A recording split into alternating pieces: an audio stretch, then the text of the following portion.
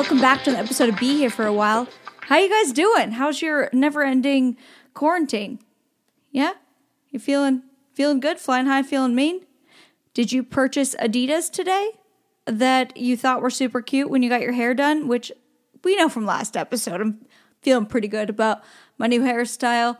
But my Michelena, my lovely hairstylist, was wearing these super cool Adidas. And she told me she got them at a discount, and I was like, I'm gonna order them now. Like, I found them at a discount still, but only like $20 more than hers were. Like, she got it for like $44. I think I got mine for $66 or something, but still cheaper than $100 or whatever they normally are. So I was all excited about them because they have a little platform in them, you know, because I'm short.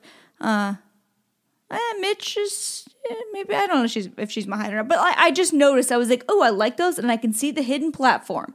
It's not like one of those, not the sneakers that were popular like 3 years ago where it was like a full-on wedge, you know, in the shoe. There was like, we can see that you have a heel on. We don't believe it's sneakers, okay? You're not wearing men's lifts. So anyways, I just noticed like, oh, it's thicker on the bottom than most Adidas. So like, these could be a good cash shoe for me, and people will think I'm, you know, maybe 5'6". Although I used to lie about being 5'6" all the time when I was a print model. I was like 5'6", 115. Whoo! They're like, one of your rib bones weighs 115, Rachel. I was like, great point. Anyways, so I've never weighed 150. I mean, maybe it's sometime in passing from third grade to adulthood I did. I've never looked at a scale and it said that, so I don't know. Anyways, so I ordered these shoes. They just arrived today, and super excited to put them on. Put them on. My feet are kind of like sliding out of them a little bit. I was like, oh, I gotta tighten them. Cool. It's not that the shoes are too big for my feet. I think they were just not fitting my feet properly until I tightened them. And so then I put them on, and I was like, all right, go to the mirror. These are going to look great. And I was like, why do my feet look like skis? Maybe it's just, you know, we have a weird mirror here. It's a weird long mirror. And then I decided to take one shoe off and put like another sneaker that I normally wear like next to it. And I was like, oh, wow. I look like I'm riding on a catamaran with these shoes. Like I guess these specific Adidas are not meant for size 9 feet. I looked like a fool. So, moral of the story, you're going to have to send those back. Was super excited about the deal and the gold detailing, but maybe it's the fact that they were like a white like shell toe and then they were a black shoe, that it was like, oh, we think this long ass foot is going to end at the black, but oh no, it keeps going into the ether. That white toe just keeps shining it on. So that was a bummer. But I like those kind of bummers compared to the other ones that are going on right now. So I hope you guys are doing good. As always, I love connecting with you. If I miss a message, I really do try to respond to everyone. I put in the most effort on it, and oftentimes you guys are the ones that like absolutely brighten my day, and I just adore you. And also tag me in your Insta story when you're listening to the show, because like now that I haven't asked that in a while, but now that it's quarantine COVID era, like are you driving in your car listening? Are you like sneaking into your closet and listening on speakerphone so your kids don't hear me say fuck? I don't know. Like, what's the where are you listening? Tag me. I want to know. And yeah, let me know that you are into it, and I love you. Okay. All right, now for my guest. This is part 2 of my 2-hour-long conversation I had with the fabulous Jill Rosensweig, who has had an incredible career as a lawyer, now a best-selling author, and she also has a legal podcast. And then in this episode, though, we get into her struggles with getting pregnant, and I think that's something, at least if you're around my age, we're starting to think about, like, you know, so I was excited to like learn from her. I feel like I don't know a ton about the process, and I really probably should start the process sooner rather than later. But you know, was kind of hoping to like get married first. I don't really care about a wedding, but just make Greg commit to me first. Without further ado, give it up for part 2 of Jill Rosensweig. Why did I just sound like a weird radio announcer? Whoa. Okay, so then you moved to New York. You then spend I think you said 20 years in litigation or as a trial attorney. Total. Yeah, a little less than 20 years. So I started in 2001, 9/11, and I essentially have transitioned out of it in the past year or so. So it's very recent. Yeah, pretty recent. Yeah. Well, okay, that makes sense because the timeline didn't. When you said you were 46, I was like, did you start? So it had to have been recent. I was trying to do the math on that. Okay, yeah, very recent. So what was the pivotal point? What made you want to walk away from, being a trial attorney, but you still are clearly involved in law? Your podcast is about that. Yeah. Was it when you met your husband? Well, you met him a long time ago. I did kind of want to talk about like your like slight little dating experiences before you met the one. Because I like for my listeners to hear advice on like, I've dated all the worst people ever. And, I finally dated a friend and that's my advice. Like how you met the one for you. Funny. So this was very early blogging days. I actually had a blog about my dating. Oh, that's funny. And it was really fun. I loved dating. I loved it. I was not one of those people that hated it. I loved it so much. I thought I was so fun on dates. I was like, I am enjoying myself. Yeah, me too. I thought I was fun to be around. I got a kick out of myself. And I was online. I was doing the dating online thing, which was not apps. This was pre-apps. Yeah. And I wrote, instead of talking about who I am or whatever, I wrote a list of things that I love to do. And one of the things that I said in my list was that I love karaoke.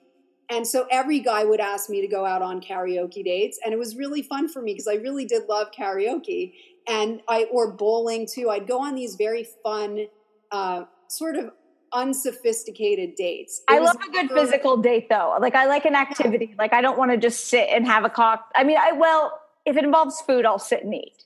That I'm into. But I don't want to just sit in a bar. I want an activity.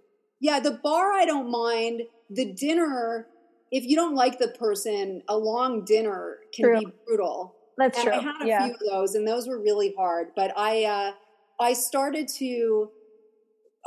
this blog, and I would write about my dating experiences, and then it became, and I'm sure you can appreciate this, that even a bad date was a good date because it was a good story for me, and I liked the story of it. So I dated tons of people. Some of my dating was crazy, and a lot of it was very short-lived, like 1 date, 2 dates, not long-term things. I did have a few long-term boyfriends, but when I got to New York, it was, for the most part, a lot of just dating and dating and dating. And I dated a guy right before I met my husband, and I thought he and I had something. And this is a crazy story. We were going out for maybe 2 months. It was very fast and furious. Within a couple of weeks, he was bringing me home to meet his parents. And it was this whole very fast moving thing. I was like, this is amazing. And I was at an age at that point where I was looking to meet someone and get very serious and potentially get married. So for me, this was great. I was so happy. And we went away for New Year's Eve. My birthday is New Year's Eve. Oh, wow. And we had a friend of mine staying at this house that the boyfriend, it was his cousin's house in the Hamptons. It was this gorgeous house in the Hamptons that we were staying at. And my friend and his girlfriend were with us. And my friend was cooking a lot. And I thought he was being very nice. He was cooking all these meals for us, but he was kind of making a mess of the kitchen. And then when he cleaned up to leave, he put sheets in the washing machine, trying to be nice. Anyway, my friend leaves with his girlfriend, and the guy that I was dating essentially flips out on me and says that my friend was disrespecting him all weekend, was not treating the house properly. And he basically said, I need time to think. And then a few hours later, this is when we're back in the city already. I'd been working all day at my office, and I kept trying to reach him, and he's not answering the phone. And then finally he says, we need to talk. And I said, okay. And I left my office to talk to him. And he said, I'm done. I don't want to be with you. I can't be with someone who's been so disrespectful. You need to, get your stuff. He had my bags with him. So I said, okay, well, I'm coming to get my stuff. And he said, well, I don't want you coming to get your stuff right now. And I said, well, I'm coming to get it anyway. And so he left my stuff sitting in the front entryway of this apartment in Soho where any person could have walked in and stolen my things. And he just left it sitting there. And it was such a brutal, nasty breakup that it was the first time in a very long time when I said, you know what, I need a break from the whole dating scene. I need time to just stop with the dating and sort of process this whole toxic situation with this guy. And so I was taking a break from dating, and I stayed on this dating website just kind of for fun. I wasn't really looking to date anyone. And one night I get an instant message from this guy who ended up being my husband. And he said, hey, how are you? We're sort of joking around. He asked me out. I said, fine, I'll go. It was the first person I'd gone out with in months. And I went out with him. He was much younger than I was. And I did not think that it was anything. I thought it would just be a fun night out. And I went out to meet him. And the minute I met him, he came up to me. He was kind of in the darkness. It was this dark bar.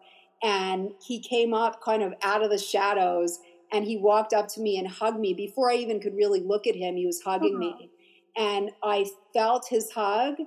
And I knew in that moment that I would end up marrying him. It was like an instant thing. I love that. Yeah. And he was like the first person where I wasn't analyzing his dating profile to make sure he was the right height and the right age and the right kind of job and all those things that I had in my mind. None of that was part of the equation. I went out with him because I thought he seemed like a fun person. And that was that, we've been together ever since. How quickly after first meeting him did you guys get engaged and married? We moved in with each other after 3 months. Oh, that's risky. Got engaged. Yeah. So we moved in super fast. And then it was about 10 and a half months after we met that he proposed. Aww. And then we got married a year later. Yeah. The That's engagement really cute. was a normal period of time, but the rest of it was very, very fast. That's really cute. Well, I'm only saying it's risky because I've done that many times and it just didn't work out. So yeah. Well, I was 33 when I met him. I was 33, and it was right around that time that my dad started saying things to me like, it's okay if you never get married. It's gosh, or he said, even if you don't find someone, you could still have kids. There are ways. So it was those weird things where your life's not over. I mean, you're not going to die. It doesn't seem great. Jesus. It's so funny. I was right around that age where people were starting to get nervous for me. I think also because in Canada where I grew up, everyone I knew was married. Everyone. In New York, no. A lot of my friends were single in their 30s, but in Montreal where I grew up, if you weren't married by the time you were 30, it was a problem. It was, people were starting to get worried about you.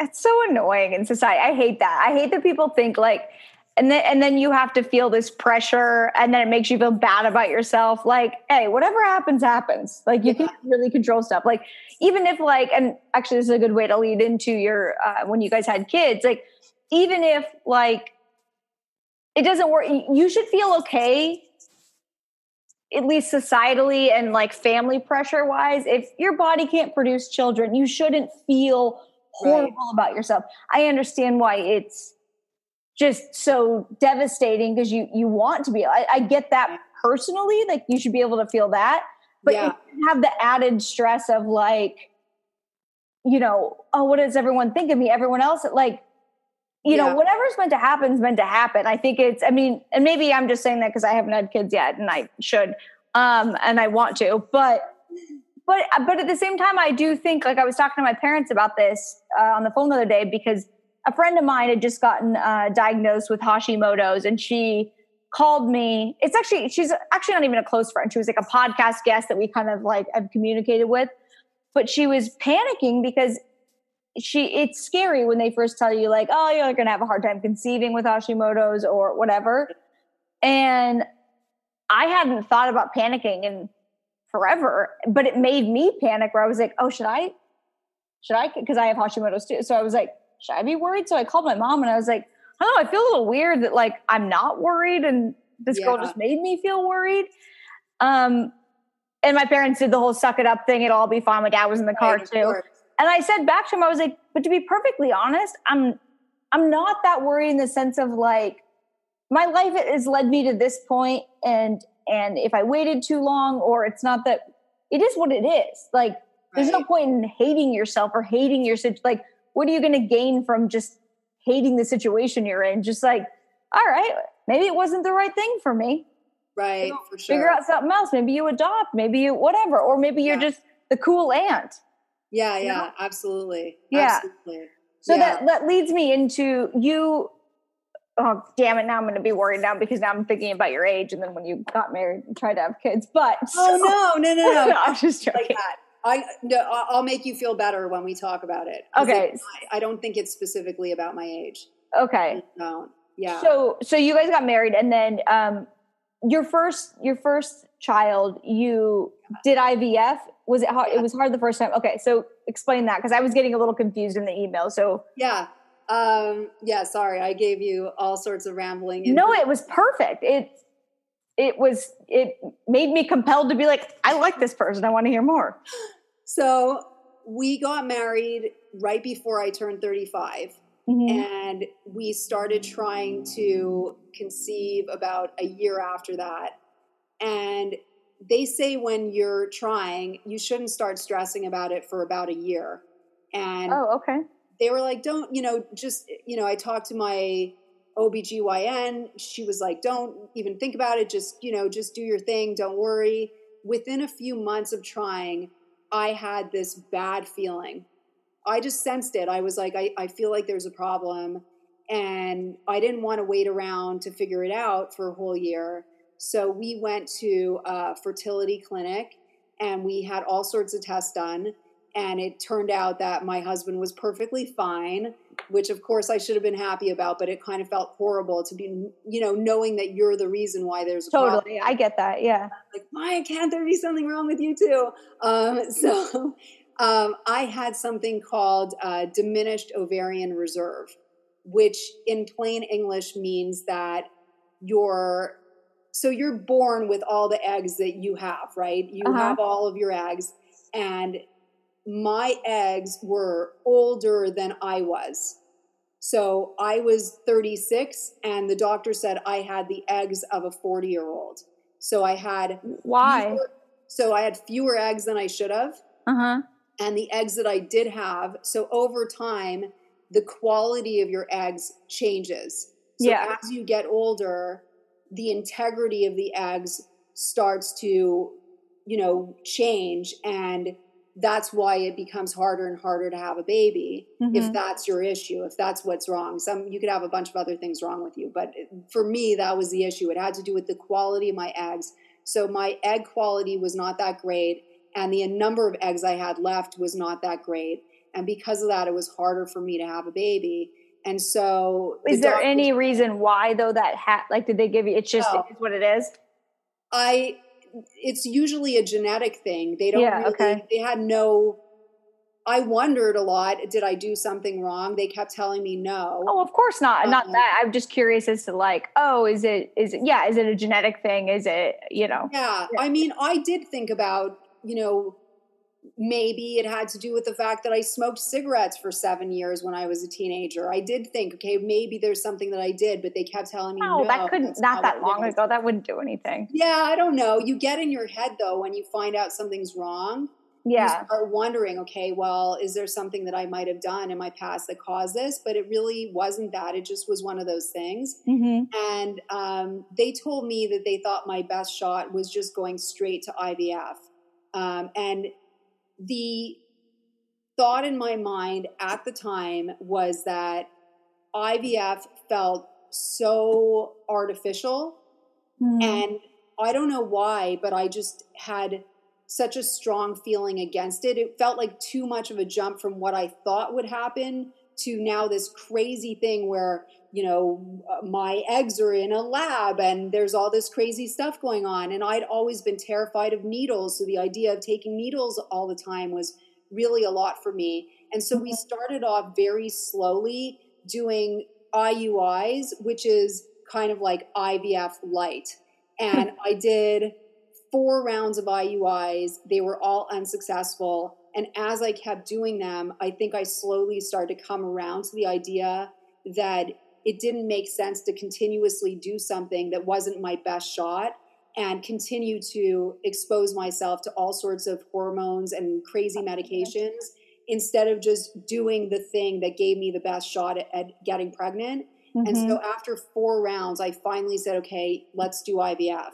I wish in a way that I just gone straight to it, but I think a lot of women, and maybe men too, that are in these situations, but I think for women, you have it in your mind that you're going to have a baby a natural way, and the whole thing just feels so unnatural and so bizarre that it definitely took me time to get into that mindset that, okay, this is what we're doing. And so I did 3 rounds of IVF, and the horrible thing about it was that every time I did IVF, I would get pregnant. So the first time I did IVF, I got pregnant, and it never even occurred to me that it wouldn't work out. Literally the day I found out I was pregnant, we were calling all of our family, crying on the phone, we're having a baby. I was essentially naming the child in my mind. I was taking the subway in New York and talking to the baby saying, we're going on our first subway ride together. It was really bad. And then within maybe a week, because when you're going through fertility treatment, it's not like a normal pregnancy where you see the doctor every so often or you don't go in for your first appointment for 10 weeks. When you're doing it through a fertility clinic, you're going into the office almost every day where they're tracking your blood work, they're checking, ultrasounds, they're doing all this stuff. Like every day, really?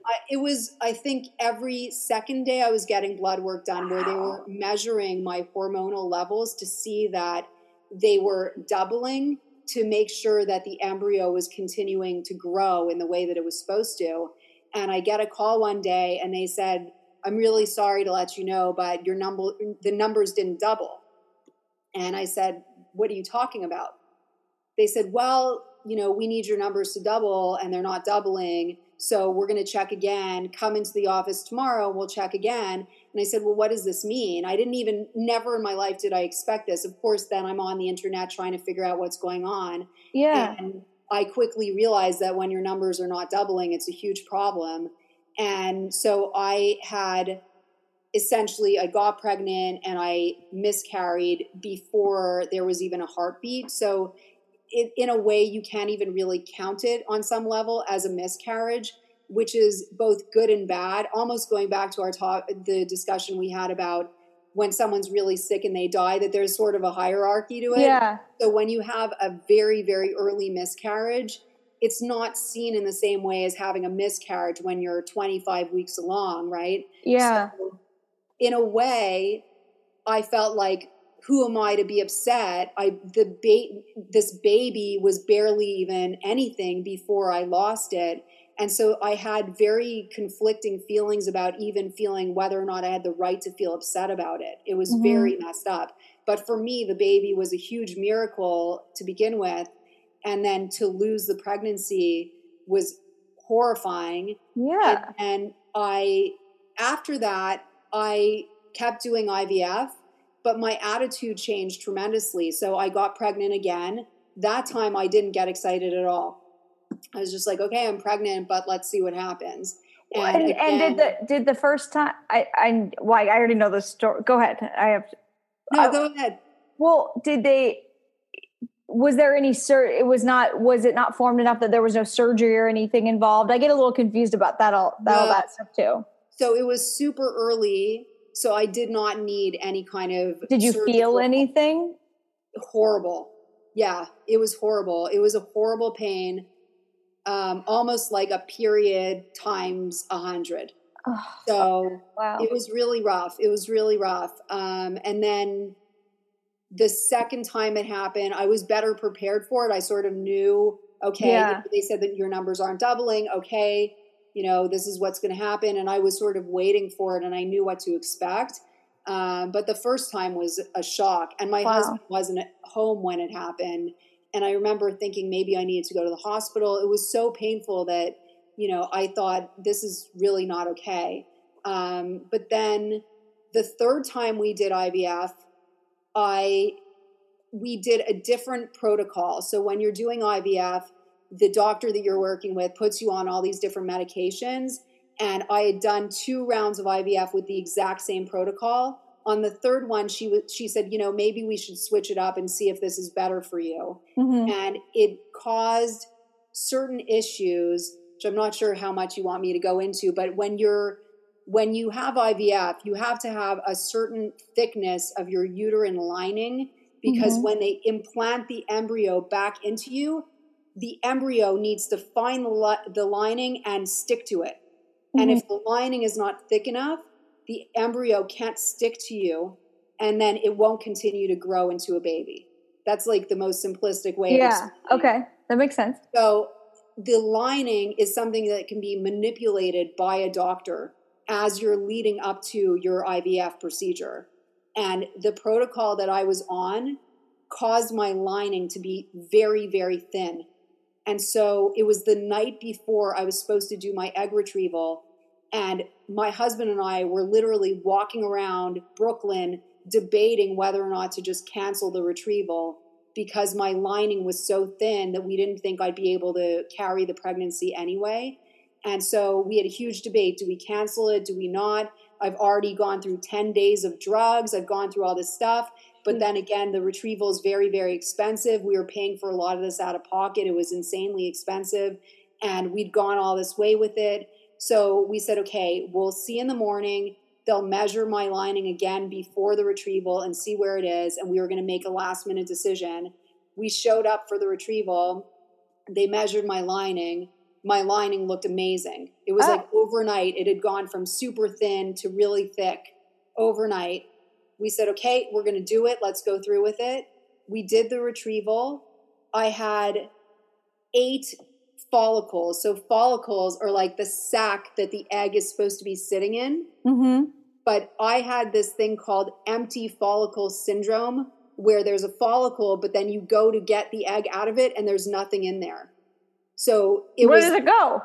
There's just, I don't even understand how it works. Wow. But I had it was called empty follicle syndrome, where they thought I'd have 8 eggs to retrieve, but in reality, those follicles were empty. So I did not have as many eggs in there as they thought. So they went to retrieve my eggs.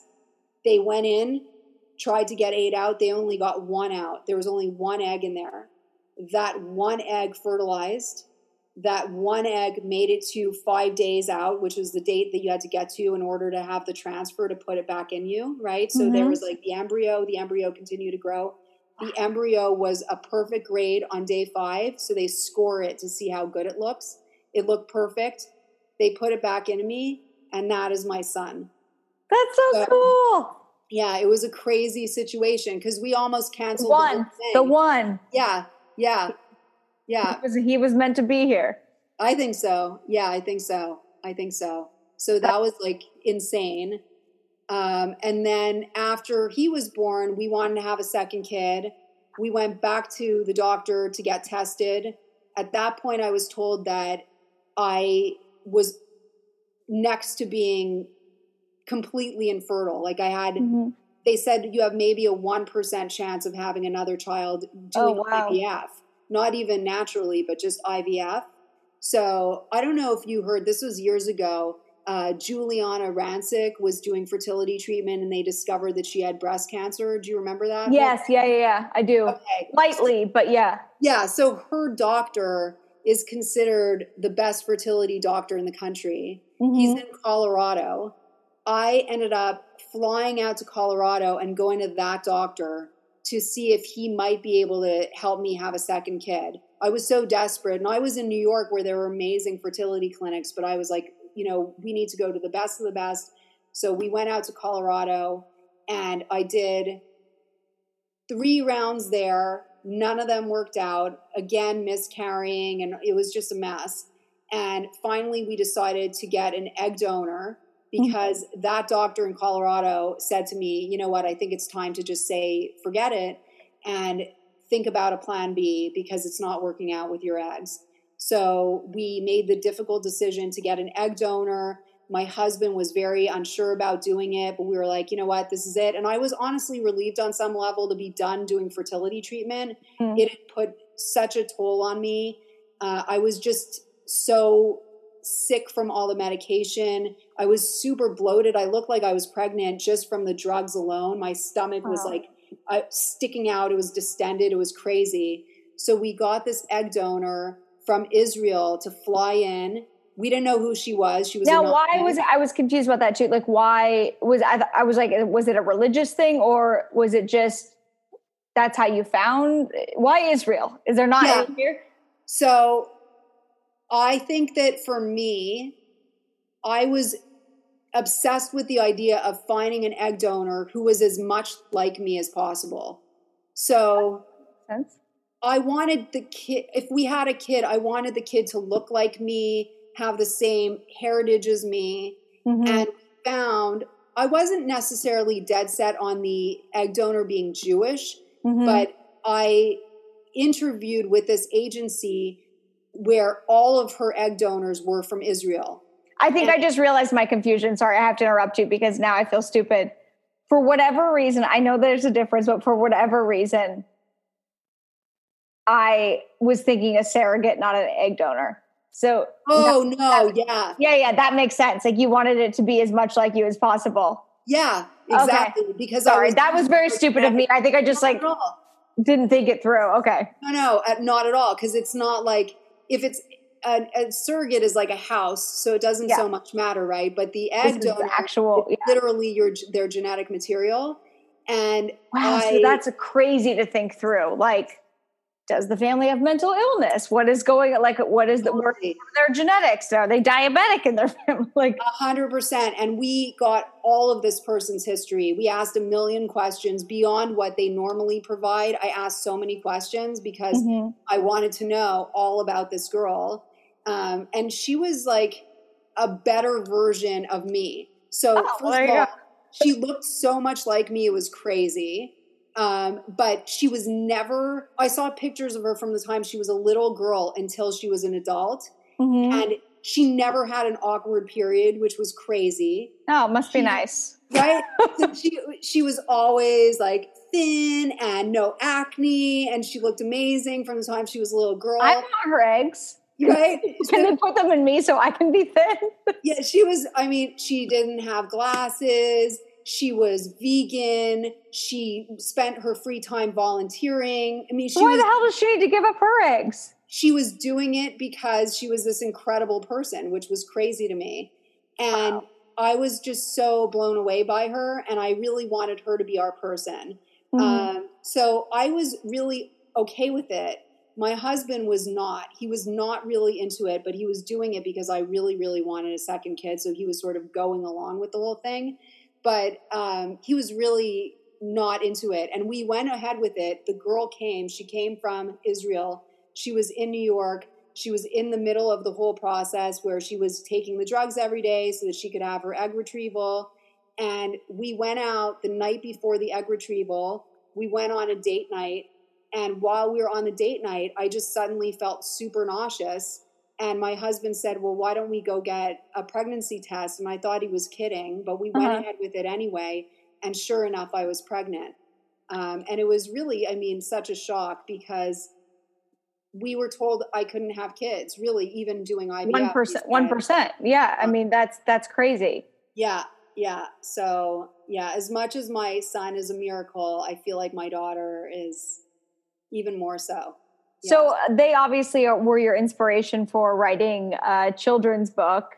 Yes. And so first of all, I started reading it. I was like, all right, children's book. And then I got like halfway through and I was like, why am I crying? It was like, this is so like it's weird how much children's books and children's movies translate to adults. It's like, it's almost the same like lessons. And so when I was in the early stages of reading it, you know, it's only like 35 pages, but when I read a couple of pages, I was like, I wonder how you get your brain to think this way. I don't think I could ever write a children's book. And then I was like, oh, well, maybe when I had kids, I could, you know, whatever.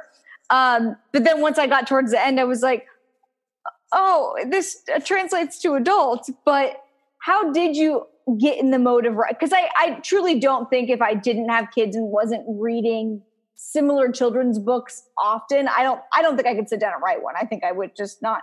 How did you even get in the group of that? What was your inspiration?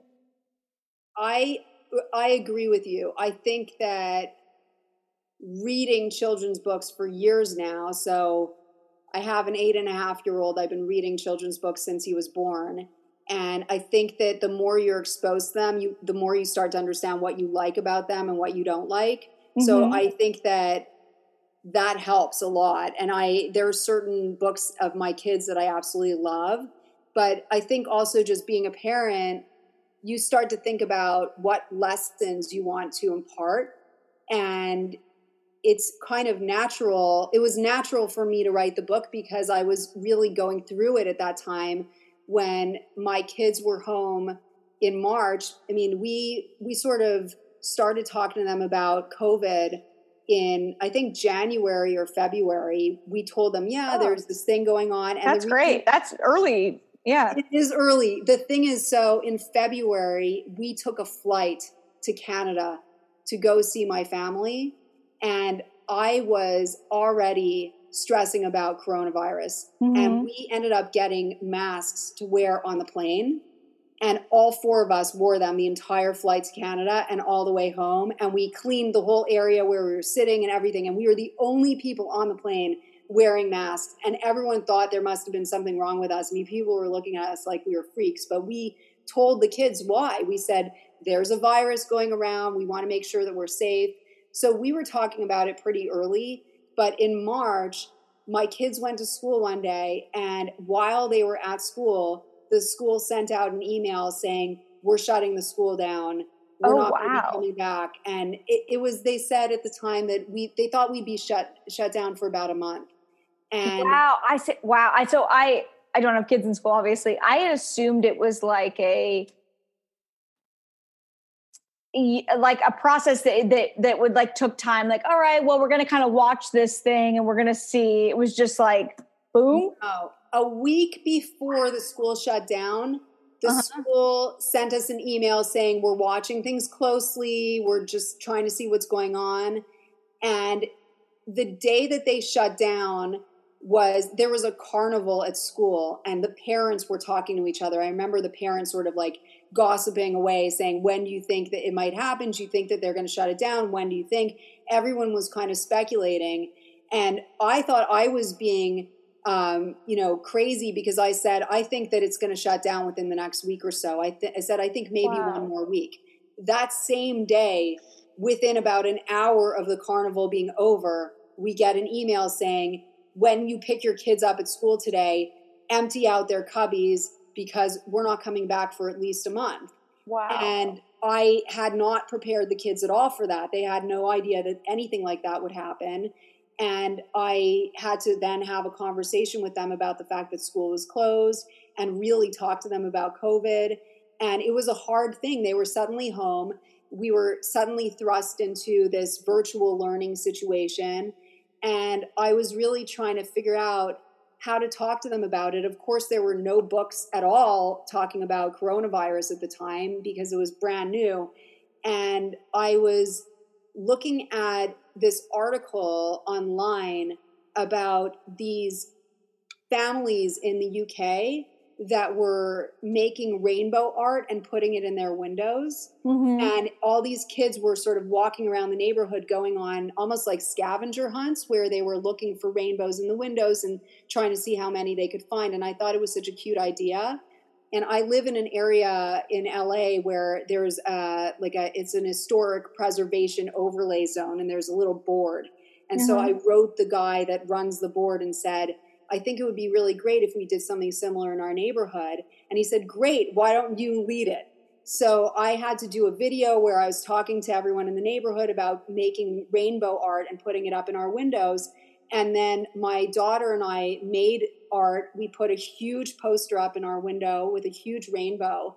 And my daughter, who's only 5, asked me, well, why are we doing this, Mommy? And I explained to her, you know, people are out walking right now, but they're alone and they might be feeling really sad. Mm-hmm. And if they see rainbows in the window, it's going to make them feel better. And I explained to her that when you're feeling better, it actually lowers your stress levels. And when you're not so stressed out, it helps your body get stronger so that it can fight off a virus. Mm-hmm. And so she said to me, so are we helping protect people from coronavirus? And I said, yeah. And she felt so good about that it then became a thing where we started to do other things where we were buying groceries for people and, you know, donating money to charity and dropping off food at people's homes and sending cards to friends and relatives. And it really helped my kids feel like they were doing something during the pandemic as opposed to just sort of sitting at home and feeling helpless and like they're not part of the solution. And such a good lesson for your kids. Pardon? So it's just such a good lesson for your kids. That's just, sorry, keep going. For me, it's like, I think it's partly what I've done in my life is, you know, not sitting around and feeling sorry for myself for the things that have happened in my life. Mm-hmm. I think that's been so helpful to me. I think also when things feel really overwhelming in general, getting outside of yourself and helping other people, I think can really help you get through whatever it is you're going 100%, through. 100%. And I think that applies to kids as well. I think that when it comes to parenting, I don't know if I'm doing it right or not, but I like to think about what helps me, and I assume that it'll help my kids too. Yeah. I sort of use the same principles with my kids as I do with myself. And so giving them a sense of purpose and making them feel like they're actually doing something to help has really helped them through the pandemic. And when I sat down the day that I wrote the book, I was actually planning on writing a part of my novel, which I try to do every day. I write a little bit of it. And I sat down and I just started writing this story. And it was really meant for my kids. I was just going to read it to them. And when I read it to them, they were so affected by it that I said to myself, you know what, why don't I just see if I can publish this thing? But I'd never published a book before. So it was all completely new to me. I really had no idea what I was doing. And then did you just self-publish or you contacted a publisher or? So the first thing I did was I talked to a couple of people I know that have published books before. And they all said that when you go through a publisher, it could take at least a year to publish a book. It's a very slow process. And so I knew I wanted to get the book out quickly. So I decided to self-publish, which isn't to say that I could have gotten it published with a traditional publisher. I have no idea if I would have been able. But it was a timely issue too. It's about, If the timeliness wasn't an issue, I probably would have tried to get it published through a traditional publishing house. But because of the time frame that I wanted to get it out, I sort of discarded that idea very quickly and decided to self-publish. And I can't even tell you how I got through it because it was so many different things that I didn't know. Mm-hmm. And I guess it was almost the same as starting a podcast where I'm sure with you, when you started a podcast, you probably didn't really know much about what you were doing. Oh, yeah. You just sort of figure it out as you go along. Totally. That's what it was like. Yeah. Yeah. And then it ended up number 2 on Amazon's, hot new release. What was that? Yeah. That was crazy because I didn't even know that was a thing. My father's wife found it on this list of, it was Amazon's hot new releases under the children's feelings and emotions category. Wow. And she sent me this link and she said, oh my God, look at this. And I couldn't believe it. I was really shocked.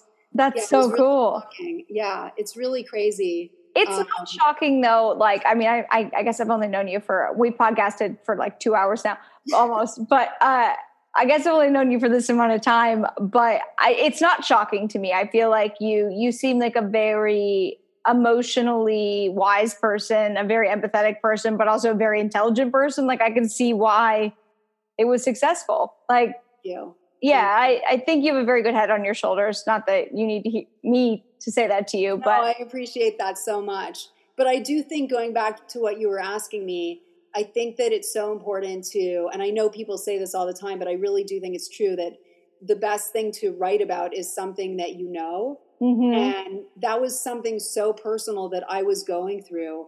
And I think that's why it worked. Yeah.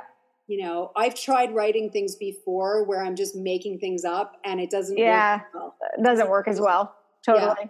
But then sometimes though, if something is too soon, sometimes that doesn't work. Meaning like you don't have like your full perspective on what the situation is. 100%. Yeah. But I do believe you write what you know. Yeah. Okay. I don't want to take any more of your time because I've taken so much of it, but I would like to ask you if you would be willing to podcast again, because I really wanted to go into now your podcast and like the legal stuff you cover, considering I'm like super into true crime now and I have another true crime podcast. Like I would love to just pick your brain on that stuff. And I think that my listeners would find that interesting as well. I would love that. You can pick any case and we'll talk about it. Okay, cool. Because I just loved the way you covered. I mean, I only listened to that one, but I was like, yeah, I at the end of it, I was like, I don't know how because at first when I read the title, I was like, well, fuck yeah, they got to put signs on. Yeah. And then by the end of it, I was like, oh, well, maybe it does make it more unsafe. I felt so much. So good. You're doing a great job on your podcast. Thank you so much. Thank you. Yeah. And I know you were interested in Jeffrey Epstein, and I did an episode about Jeffrey Epstein.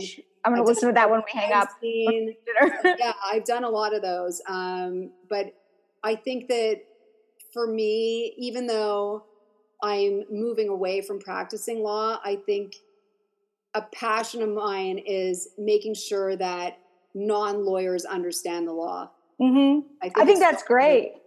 I think that's a great way to like still have your passion and educate people, because there's no way to know that kind of thing if you're not a lawyer. Like, again, I listen to true crime all day long and I pick up on certain things, but there's no way to know the ins and outs and why things are really decided that way. Cause it kind of makes you less biased. I think you said it's less of like, oh, I've already decided how I feel about this because I don't like this person. It's like, well, there's a reason why the law is set up for that. Yeah. 100%. Yeah. Well, thank you so much for doing this. Tell all my listeners where they can find you, social media, your podcast, your book. Yes. Okay. On social media, my Instagram is Jill Rosensweig author. So Rosensweig is Rosensweig. It's a tough name. Yeah, I know. And I married into that name. My maiden name was so awesome that it's a little. What was it? Overland. Yeah, that's easier. Yeah. Very easy. My book is Bailey Bloom and the Battle of the Bug, and you can find it on Amazon. I have a website for the book, and it's just jillrosensweig.com. And the podcast is The Whole Truth with Jill Rosensweig, and you can find the podcast pretty much anywhere you listen to podcasts. So basically, if you look for Jill Rosensweig, you'll find all my things. That's awesome. I recommend everyone to listen to the podcast. It's so interesting. But also, as an adult, read the book. Like, it lifted my spirits in a wonderful way. But